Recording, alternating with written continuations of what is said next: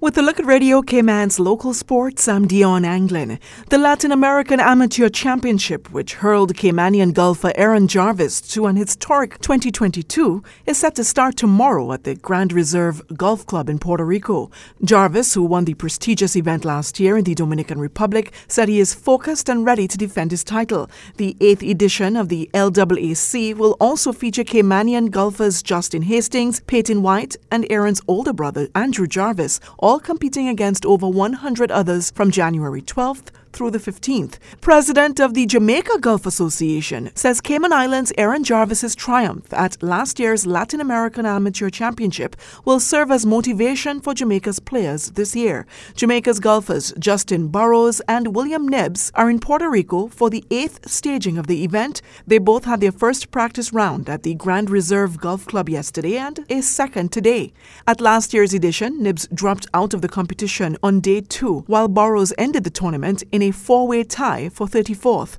President of the Jamaica Golf Association, Jody Munbaro, says the players are eager to improve on that performance. 100%. I mean, to see somebody from the English-speaking Caribbean come out on top.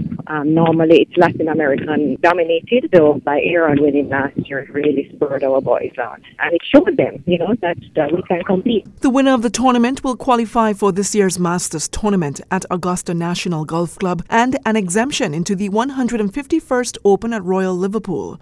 They will also have full exemptions into the Amateur Championship, U.S. Amateur Championship, and any other USGA Amateur Championship for which they are eligible.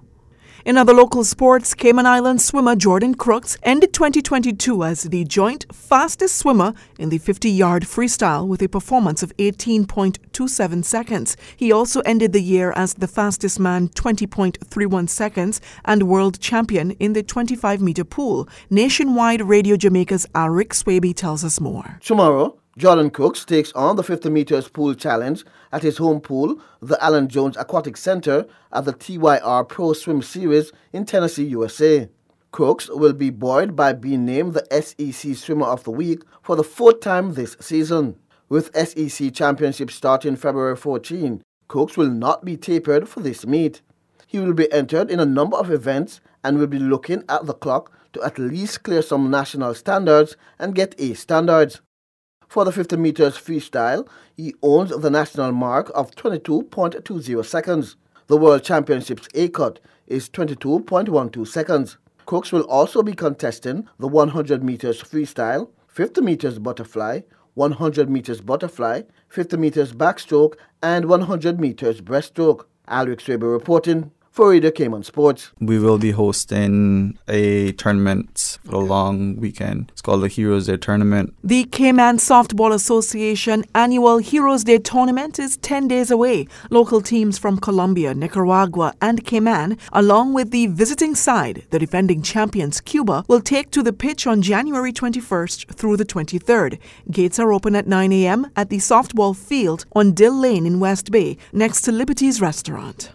It's a 2-weekend camp. It'll be 4 days altogether. And it's a continuation, so it'll be the same kids next weekend? Same kids next weekend, and we'll continue to build on everything they learned this first weekend. The first of the 2-weekend PGC basketball camp saw just about 75 kids aged 9 to 15 years lined up at the new CIS basketball gym over the weekend. The president of PGC, Manu Watsa, was quite impressed with the kids on their first week and is looking forward to part 2 to be held this weekend. They have made tremendous progress in 2 days. I think all the coaches who have watched them, they have not only improved their skills, but how they lead themselves and how they influence others. They've really transformed and made huge progress in 2 days. Awesome. Thank you so much. Is there anything I'm not asking you that you'd like to tell the people of the Cayman Islands? Yes, I'll just say it's a real privilege to be running this camp with Sefu Bernard, who lives here in the Cayman Islands.